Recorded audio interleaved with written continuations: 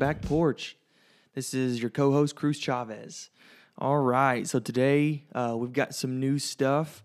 I know that we are going through Revelation. Last week I was out for vacation, so it was good to be away, but now it's even better to be back.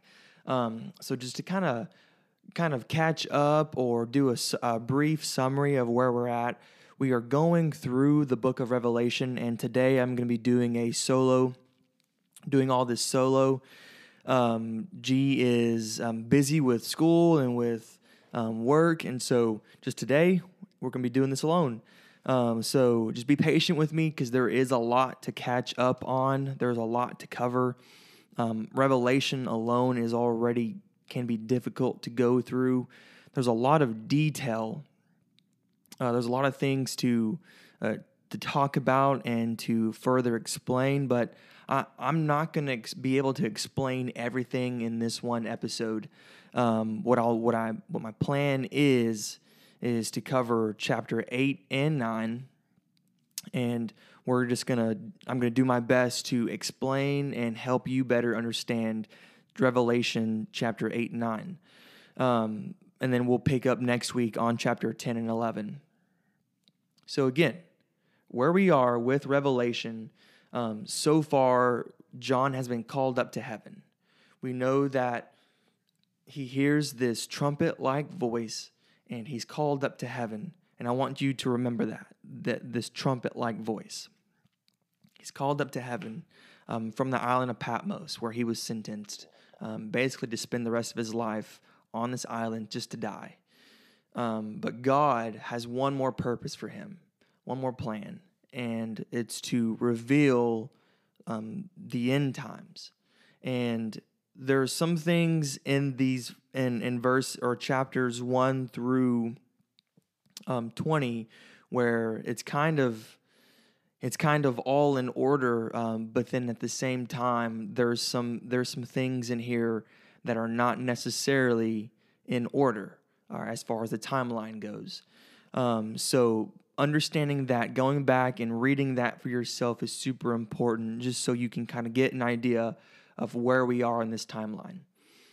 We all have our own ideas and opinions and theologies, but we know that one thing remains to stand true, and that's God's word. God's word will always be true. It will always be the main source of where you get life. It's the main source. It's the main truth. And so if you ever find yourself not knowing what you believe or not knowing what is truth because of what someone else says, you can always refer back to Scripture. And whatever Scripture says is true. It has to be true.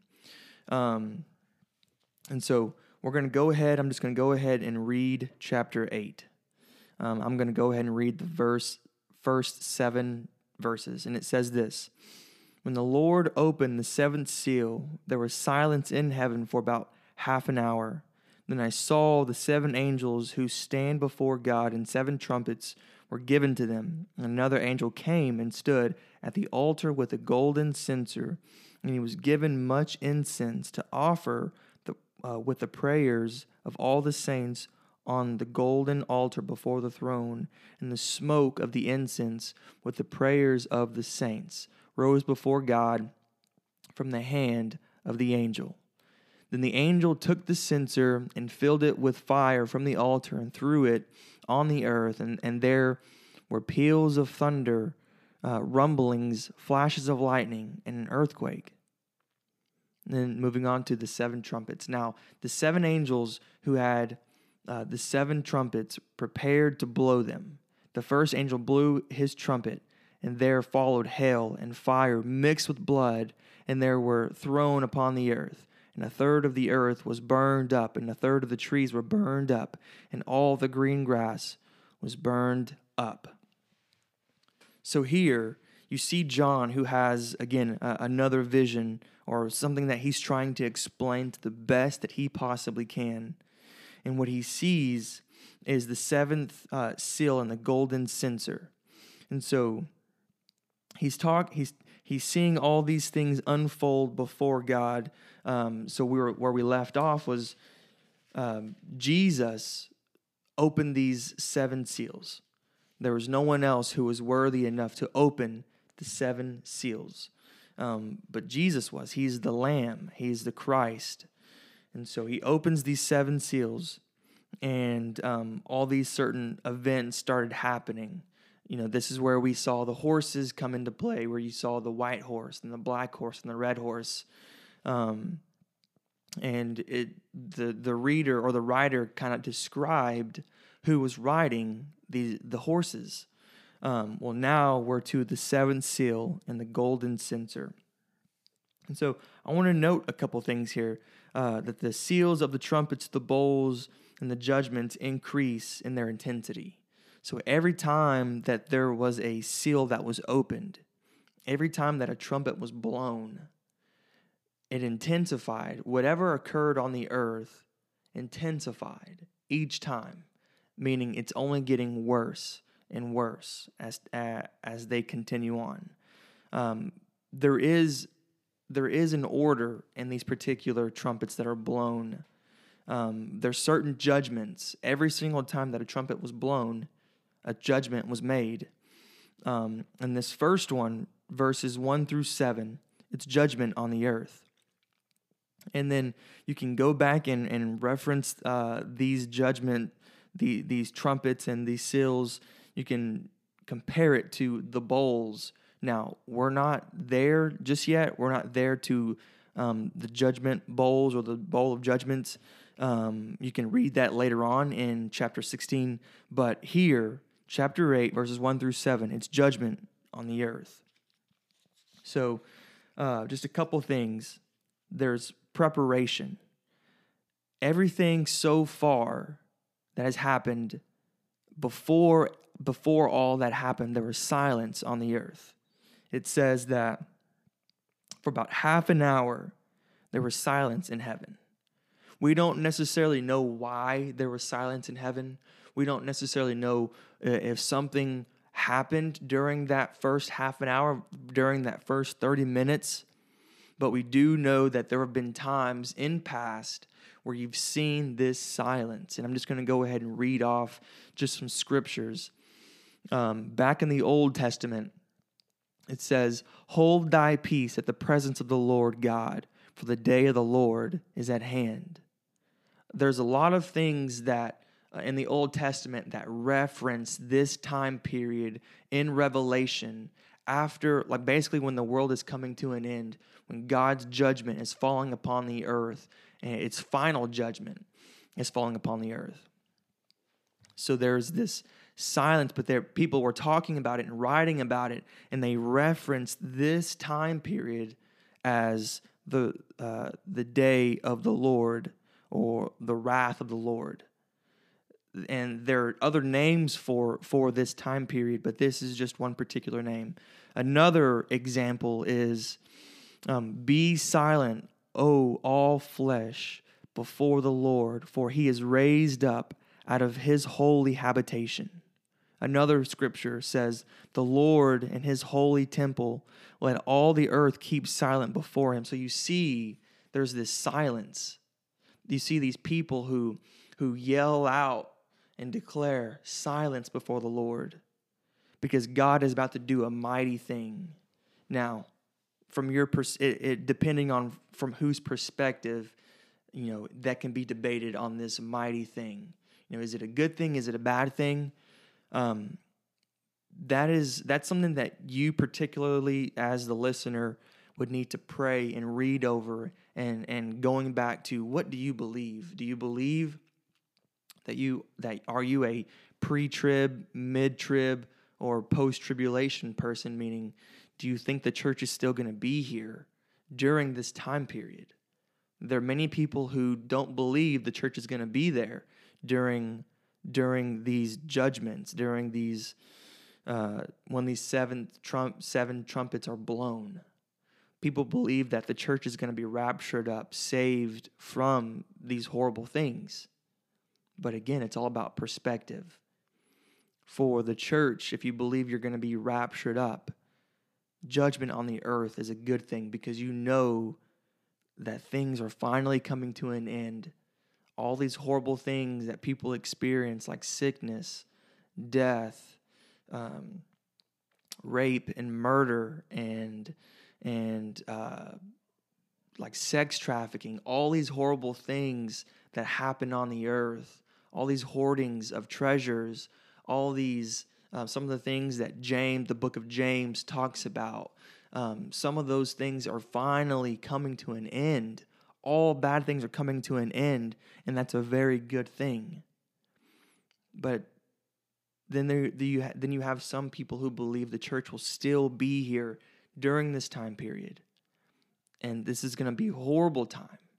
Now, I pray personally that the church is not here during this time, because I would want to be saved from the hand of God's wrath falling on the earth. But again, going back and reading for yourself and determining what do you believe. So you see this silence in heaven whenever he opens the seventh seal. And then it goes in to talk about this censer. Now, these censers. Now, just a couple things here. Back in the Old Testament, these censers, they were used as like methods of prayer, as methods of like a worship. You had these high priests who would fill these censers, and they would put burning coals inside the censer. And as smoke was rising up, it was these prayers of the saints, prayers of the holy priests that would go up to heaven. And then they would cast out the coals, and they would become one with the earth. It was symbolism, but it was actual. But it's not just symbolism. This is like actual events that are happening. And so, burning incense on this altar was a picture of prayer ascending to God. And so, on the great day of atonement, the high priest would put incense on the coals in the censer, and with the blood of the sacrifice, he would enter the Holy of Holies. And so you saw a small piece of that in verses 1 through 7. And then moving on, it says, and picking up in verse 6, now the seventh angel who had the seventh trumpet prepared to blow them, the first angel threw his trumpet, and there followed hail and fire mixed with blood, and these were thrown upon the earth, and a third of the earth was burned up, and a third of the trees were burned up, and all the green grass was burned up. And so you see judgment on the earth. I'll go through and explain explain how everything is broken up through chapter 8 through 9. So verses 1 through 7 in chapter 8, it's God's judgment on the earth. Verses 8 through 9, you're going to see God's judgment on the sea. And verses 10 through 11, you're going to see God's judgment on the rivers. On verses 12 through 13, you're going to see his judgment on the heavens. And then starting in chapter 9, verses 1 through 2, you see his judgment on mankind, and there's torment that's included on that. Verses 13 through 21, there's an army that is raised up, and we'll get to all that eventually. And so, picking up in chapter 8, again, this is judgment on the sea. It says this. It says, the second angel blew his trumpet, and something like a great mountain burning with fire was thrown into the sea, and a third of the sea became blood, and a third of the living creatures in the sea died, and a third of the ships were destroyed. Again, it's God's judgment on the sea. So there's within those particular verses, you have this. You can kind of almost picture it in your head. you can almost make assumptions on what this is going to look like. Around Earth, you have stars, you have meteorites, you have other things, other debris that's kind of floating out in space. Now, God is in control of all things. He's created all things. And so you can almost imagine, they've even made movies about this, of like what happens if a meteorite or a meteor like enters the Earth's atmosphere and hits the Earth. Or maybe you have like something like NASA who tries to save the Earth, and they send a rocket to hit this rock that's flying into the Earth's atmosphere, about to hit the Earth, and they're having to basically hit it, explode it before it hits the Earth or before it enters the Earth's atmosphere. And so they save the day. Well, you can kind of picture a moment like that. Well, except it doesn't, there's no good ending. You see a third of the ships. You see a third, it says a great mountain burning with fire was thrown into the sea, and a third of the sea became like blood. A third of the living creatures in the sea died, and a third of the ships were destroyed. Now you're starting to see slowly be taken away from the earth, starting with the creatures, starting with the water, starting with these ships. If you think about how much humanity relies on ships, relies on the food of the sea, and thinking about how a third of that is taken away, that's a lot. I mean, we just recently went through COVID, and we see how, I don't know the percentages, but we see how part of our economy just fell apart because there was a lack of people being able to work, or because there was like low on resources. Well, here it's happening, and it's not just a portion, it's not just a small fraction, it's a third of the entire earth. A third of the sea, a third of the creatures of the sea, a third of the ships are completely destroyed. And that is just a bad day. That's just the beginning. Again, every time a trumpet is blown, it intensifies. Every time a judgment is made, things get worse and worse. And so this is just, again, the beginning of true pain that's about to unfold on the entire earth, or as it's already unfolding on the entire earth.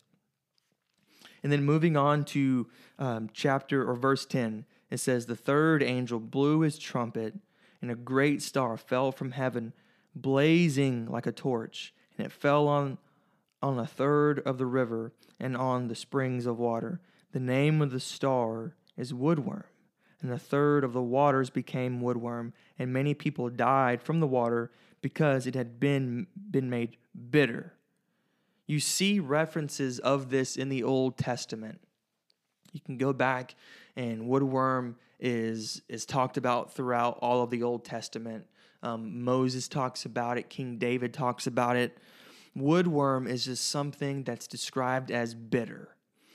You even see a moment where I believe this is written down in the book of Ruth, where Naomi, Ruth's mother-in-law, she names herself bitter because she believes that God treated her bitterly. Her husband had died. Her daughter or both her sons had died. And so she changed her name to like pitiful or bitter or something in that nature. And so here you see a reference to woodworm. And again, it's made bitter. A third of the water was made bitter. And because of that, a third of the people died. There was no more water to drink. I think there is a study that says you can only survive, 4 days without water, without drinking water. And of course, I mean, nowadays you can probably drink Kool-Aid or drink soda and not drink water for a week straight and be okay, but you're not going to have all of those other things, those other luxuries, because those things are luxuries right now. You're going to have only water that's your only supply. And imagine if a third of that, if a third of all the water was made bitter. You have no more water to drink. What are you going to do, right? What's your only source? And so people go to drink it, and because of that, a third of the people die. It's just a horrible, horrible time. And so taking a step back, the third angel blew its trumpet, and a great star fell from heaven blazing like a torch, and it fell on a third of the river. So there's some things to be talked about this great star. Let me look for it in my notes, because there's in these verses, it's super important that we get this right. Because you see this star that falls, and you wonder, what is this star? What's the meaning of it? People believe that this star could be considered Satan. People believe that this star could be considered something that is that was sent to torment the earth. And so just keep that in mind, that the third angel blew his trumpet, and a great star fell from heaven. And so you see, and that's why people believe that this great star could be Satan. And so just keep that in mind for now.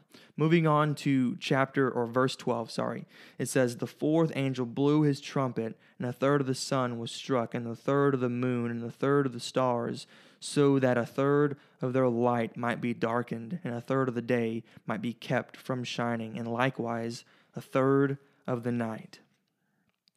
This is where it gets really bad. Like, you thought it was bad whenever we lost our water source, when we lost a third of our ships, when we lost a third of the sea creatures. Well, now you've lost a third of light completely. A third of the sun is gone. A third of all the stars are gone. A third of the moon is completely gone. And I'm going to read that again.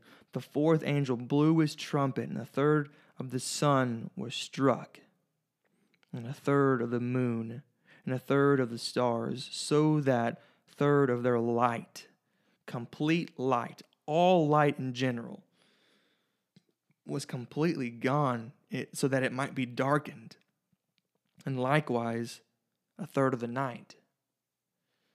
So now we're talking about our ecosystem. We're talking about how a third of the entire, of how Earth's main living system or reproductive system. I mean, we rely on light so much for everything. Plants, we rely on the sun, and some plants probably rely on the moon or stars in some weird special way for growth, for reproduction. Well, when you take a third of that away, you're taking away a third of our crops. You're taking away a third of a lot of things that rely on light. Even looking to a third of our work. During the day, when you wake up, some people go to work. Some people do work night shifts. Sure, you're not going to have that during this time period. You're going to only be able to work during a certain time period. And whenever a third of your light is gone, some people might not be able to perform their work because a third of the light is gone. And so that affects so many things in many ways than we can understand.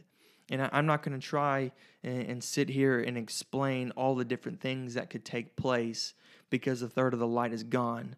But just to some extent, I want to help you visualize how great and how deep, when these things are taken away, you're not taking away just the light. You're taking away other things that are produced because of the light. And so it's Earth's life and energy. That's our main source, is the sun. And so a third of that is taken away. Okay, continuing on. picking up in verse 13, it says, "When I looked and I heard an angel crying with a loud voice as it flew directly overhead. Woe, woe, woe to those who dwell on the earth at the blast of the other trumpet that the three angels are about to blow." So you picture these, when John was first called up to heaven, and he was describing some of the things that he was seeing. He saw these seraphims or these, I can't remember if that was the name of them, but he saw these living creatures that had 6 wings, 2 to cover their face, 2 to cover their feet, and 2 to keep them afloat. And they would cry out all day long, "Woe," or "Holy, holy, holy is the Lord God Almighty." They would cry that out all day long. And so here he sees these living creatures that are flying overhead, and they cry out loud, "Woe, woe, woe to those who dwell on the earth at the blast of the other trumpets that the 3 angels are about to blow." Now, when you get to the point where these first trumpets were blown and all these horrible things have already happened, like you have a third of the earth that has been judged. You have a third of the ocean, a third of the sea that has been judged. A third of the rivers have been judged. And then a third of the heavens have been judged. And you see all these great things that are about to take, or that have already taken place. And then next thing you know, you hear these angels crying out loud, "Whoa, whoa, whoa." I mean, there is some crazy stuff that's about to get bad. It's about to get even worse. It's gonna get, I don't even know how to explain this, but it's basically, you thought it was bad. Well, it's about to get even more bad. I don't know how to say that, but it's about to get really bad because you have these angels that are now crying out with a loud voice, "Woe, woe, woe to those who dwell on the earth at the blast of the other trumpets that the 3 angels are about to blow." And then that moves us on into chapter 9. So chapter 9, again, chapter 8 and 9 go hand in hand here. Beginning of chapter 9, verses 1 through 2, this is God's judgment on mankind. And so I'll go ahead and read that for you. It says, "And the 5th angel blew his trumpet, and I saw a star fallen from heaven to earth, and he was given the key to the shaft of the bottomless pit. He opened the shaft of the bottomless pit, and from the shaft arose smoke like the smoke of a great furnace. And the sun and the air were darkened, and the smoke from the smoke of the shaft." So who could this great star be that has the keys to open up the bottomless pit? Now, there's some things to really think about on this particular on these verses here, because we know that Christ has the keys to hell. We know that he has the keys to, I believe he has the keys to life and death. I believe that he has authority from God to do whatever he wants, because God and Jesus are one. He receives his commands from God, and so he lives that out. And so him and God are one. But you see this fallen star from heaven, and you have to say to yourself, who is this? Is this Jesus that it's talking about? Or is this Satan that Scripture is talking about? Who is it referencing? So back in I believe it is back somewhere in Luke. Maybe it's Luke, maybe it's also here in Revelation. You see some descriptions of Satan. So the bottomless pit is literally the pit of the abyss. Luke makes it clear that this pit is the adobe of the demons, and John states that Satan will be temporarily jailed there during our Lord's reign on the earth. And then later on in Revelation, you see the Antichrist who will ascend out of the pit. And so today we know that the fearsome army described here is already incarcerated. So they're like already imprisoned, waiting for the hour of liberation. So this fallen star is a person. It's the king over the beings in the pit. And so back in Ephesians, I believe it's Ephesians, one of the names of Satan is Lucifer, which means this brightness. And he's also compared to the morning star back in Isaiah. And so you see a lot of, you see a lot of these descriptions of who Satan is or who he was. He was this great star. He was this being that God created, and he was beautiful. But he wanted to become like God, and so then he was cast down to earth. He was cast down, so he is this fallen star, and he opened the shaft of the bottomless pit, and from the shaft rose smoke like the smoke of a great furnace, and the sun and the air were darkened with the smoke from the shaft. And so you see Satan, he's about to unleash his torment on the earth.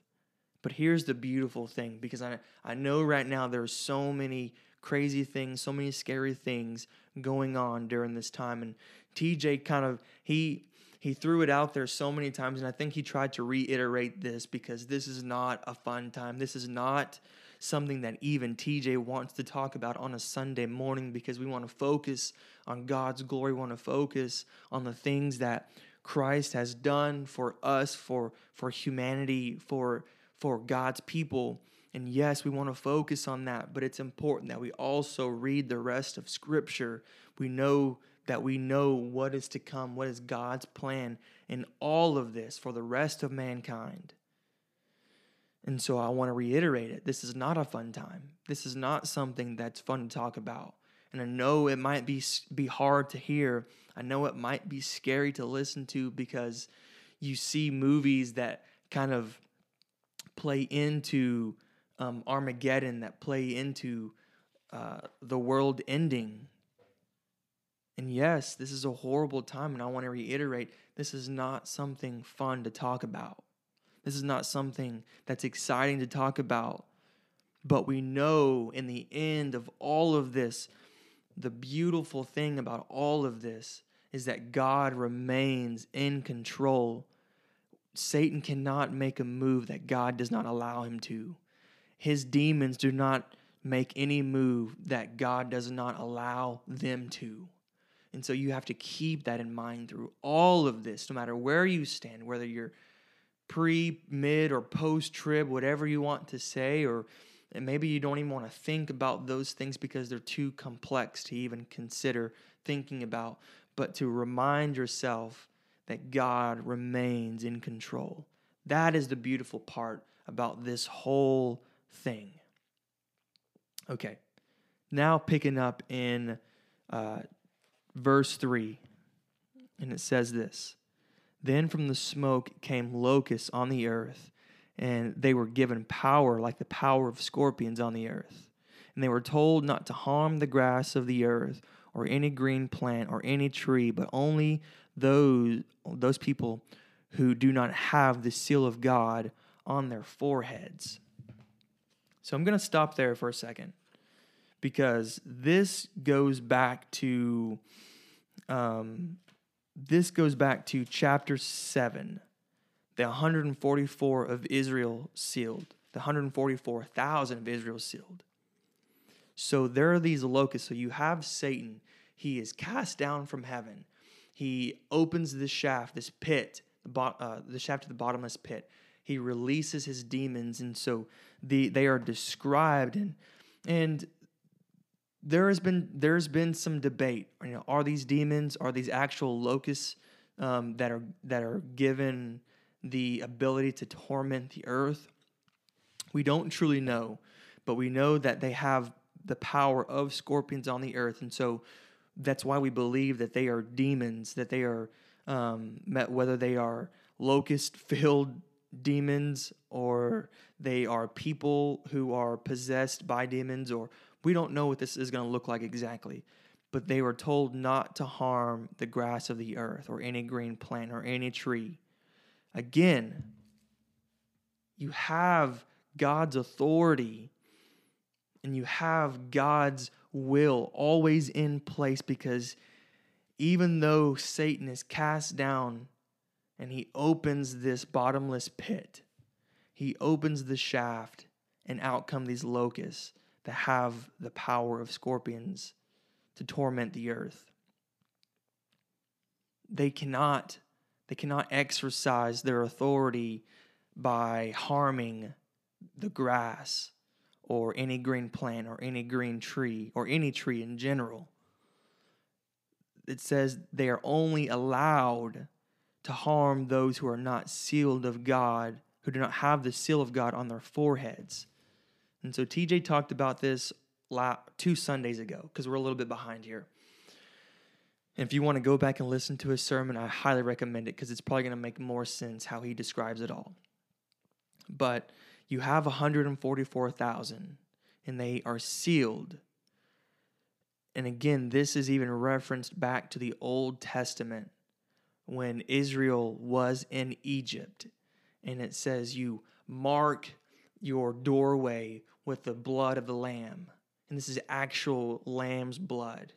And death will, or this angel of death will pass by and know to not harm that household, because they are sealed by the blood of the lamb, which is a symbol of God. You are not allowed to harm my people. God tells them that. God, in this same way, God tells them this exact same thing. You are not allowed, you are not given permission to harm my people. You're not allowed to harm my 144,000 Israelites.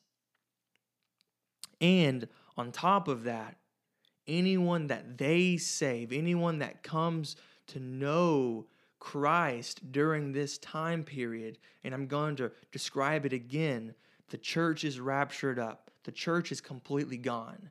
This is what I believe. The church is completely gone. Then God calls 144,000 people. These are non-believers at this point, but he calls them to be believers, just like Paul was called to be a believer on his way to Damascus. They are called to come to know Christ, and so they know Christ. And from there, they start a whole new, you can call it a trend, you can call it God's plan, you can call it whatever you want. But God's people, or God's kingdom, begins to grow, and it goes back to the thousands upon thousands, this great multitude that this king in heaven could not even count, because there was a great multitude of them.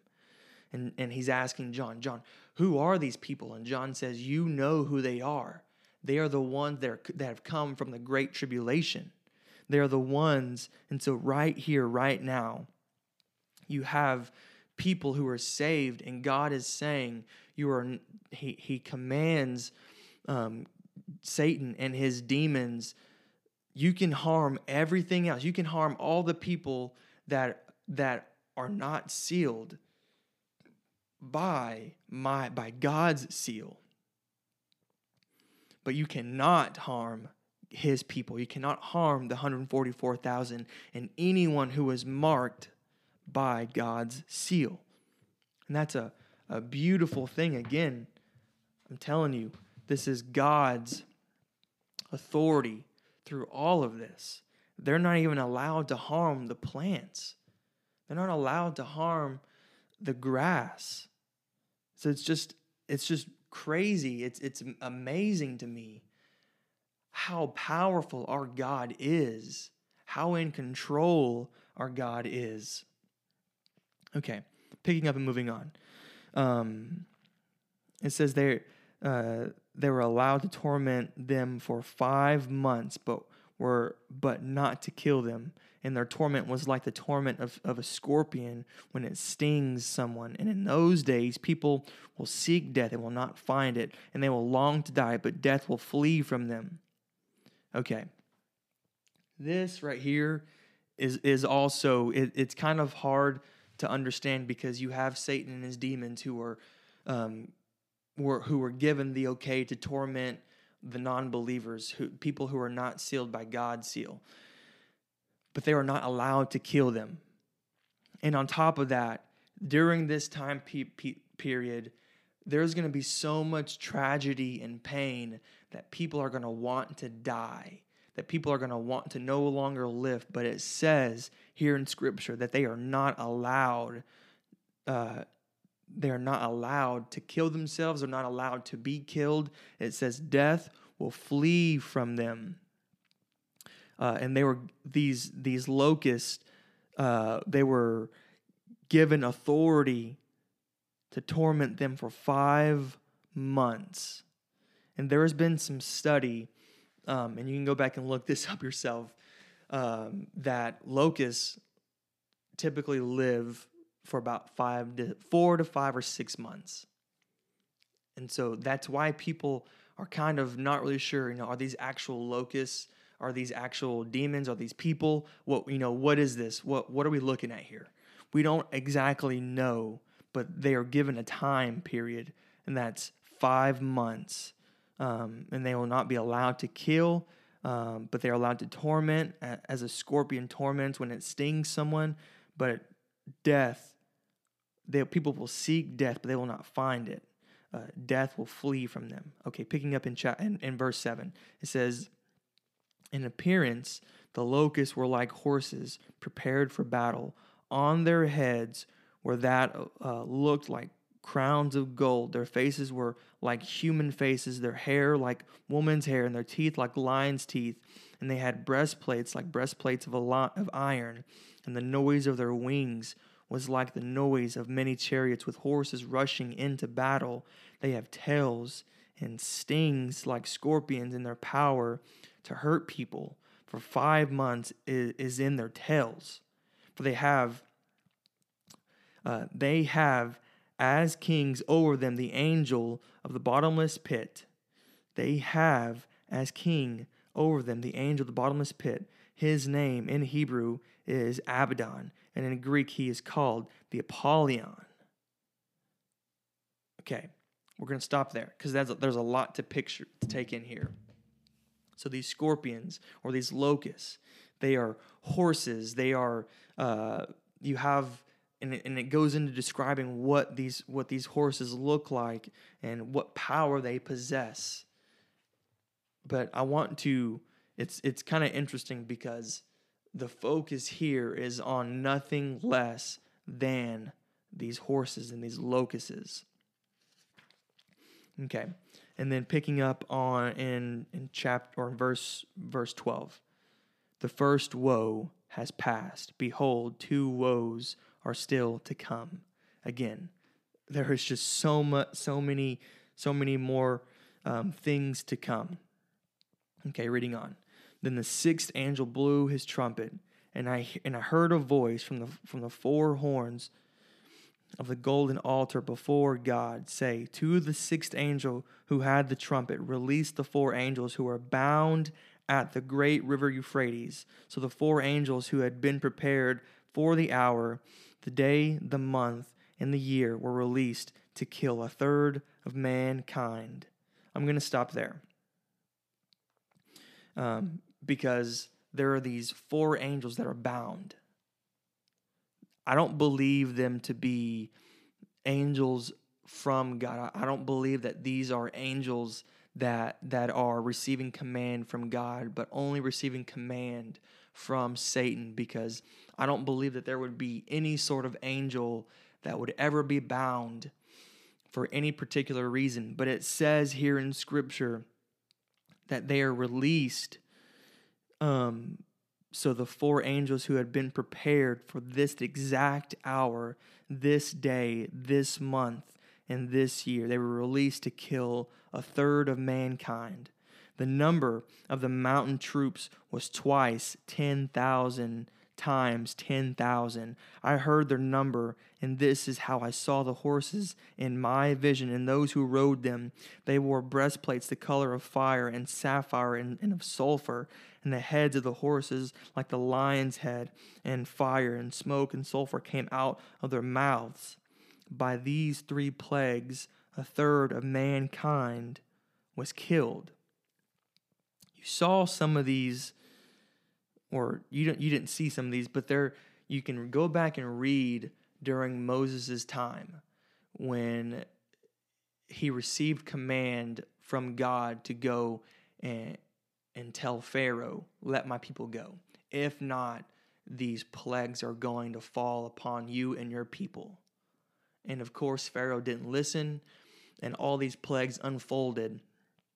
And it wasn't until Pharaoh lost his son, because Moses says, if you don't let my people go, if you don't let God's people go, then you're going to lose your son. And he didn't believe it until his son actually died. Okay? And then so you see all these plagues unfold, and in the same way, you're going to see these plagues unfold on the land, and a third of the people are going to die. It says by these three plagues, a third of the mankind was killed by fire and smoke and sulfur coming out of their mouths. For the power of the horses is in their mouth, or in their mouths and in their tails.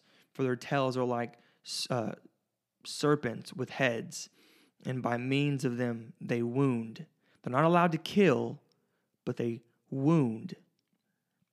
The rest of mankind were not killed by these plagues, did not repent of the works of their hands, nor give up worshiping demons and idols of gold and silver and bronze and stone and wood, which cannot see or hear or walk, nor do they repent of their murder, of their sorceries, or their sexual immoralities, or their thefts. If you go back and read James, if you go back and read the book of James, he's really good at describing people of wealth. He talks about why, I'm not exactly sure why he talks about this so much, but he talks about people of wealth and how some people, they hoard their wealth, how some people, they hoard it and they never use it for God's glory. And then some people obtain wealth wrongfully, meaning they steal it, meaning they kill for it, meaning they obtain it in some dark way. And I think during this time period, things are going to be so bad. You're going to have people of wealth who are hoarders, who are literally hoarding their wealth when the rest of the world is dying, or people who are obtaining wealth by killing people, by sex trafficking, by drug trafficking, by anything that you can imagine horrible. In the most horrific ways, people obtain wealth. Well, during this time period, you're going to have that. It's going to amplify. And on top of that, after all these horrific things occur, a third of the entire earth is destroyed. The plants, the sea, the earth, the sun and the stars, the moon, the ocean, and the ships, a third of all these things will be taken away, and a third of humanity is going to be completely gone. It's going to be killed off by these scorpions, by these demon-possessed horses that are pictured or described in this scary way. And I think John describes it in this way because he wants the reader to fully understand. And I think it's God. God wants the reader to fully understand how horrible this time period will be. And again, this is not something this is not something that not even I want to talk about or be able to explain to someone, because this is not a good time period. But even after all these horrific things, it says mankind still did not repent of their sins. That shows you how far gone these people are. They are far past salvation. They are far past God's grace and mercy. They could care less about God. They care more about their life, their wealth, their way of living, that after all these horrific things, they still don't repent of their sin.